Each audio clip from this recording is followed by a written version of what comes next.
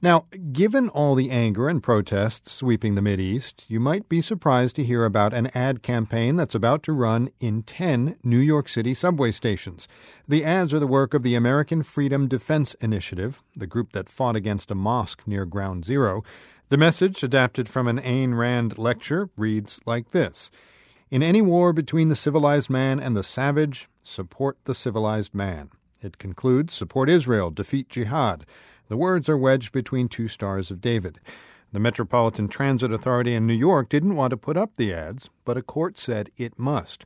Jim O'Grady is a reporter for WNYC's Transportation Nation. Jim, why can't the MTA decide what it wants to put on subway stations or buses?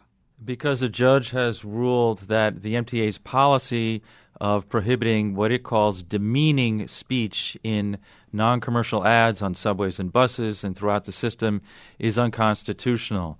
That had been the reason the MTA gave for rejecting these ads, but a court has decided that is not a good enough reason because it when was it goes offensive, up against the First Amendment. The MTA said it was offensive. Yeah, specifically demeaning. And it cited the word savages as the objectionable term. But the MTA in New York has run issue ads before, some of them controversial. They allowed a religious group called Muslims for Peace to run an ad on 90 public buses that said, "Muslims for peace, love for all, hatred for none." The MTA decided that that was not demeaning. They ran an ad by an atheist group that said, "A million New Yorkers are good without God, are you?" Some people would be offended by that. The MTA decided the speech itself was not demeaning. So the MTA has been making these judgment calls all along, and a court recently said, no more judgment calls, MTA. If a group pays for an ad with an issue, you have to run it. All or nothing, basically. Yeah, and that is why the MTA is now considering for the first time at its board meeting next week changing its policy about issue ads and not accepting them anymore and deciding to only accept commercial ads.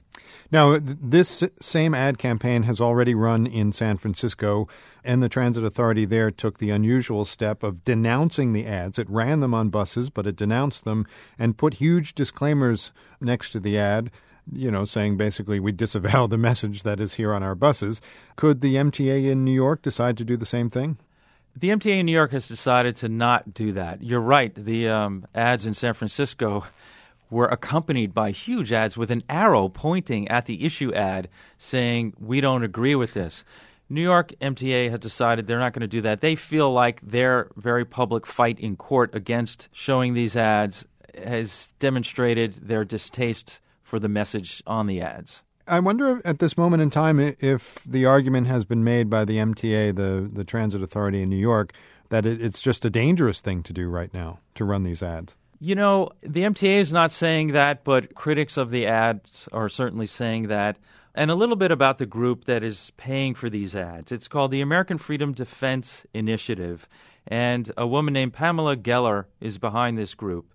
They are devoted to provoking a conversation about the nature of Islam through public statements. Pamela Geller says she thought about pulling this ad in light of unrest in the Islamic world around the globe, but she decided this is my issue, and in her way of framing the issue, she says she's not going to be intimidated.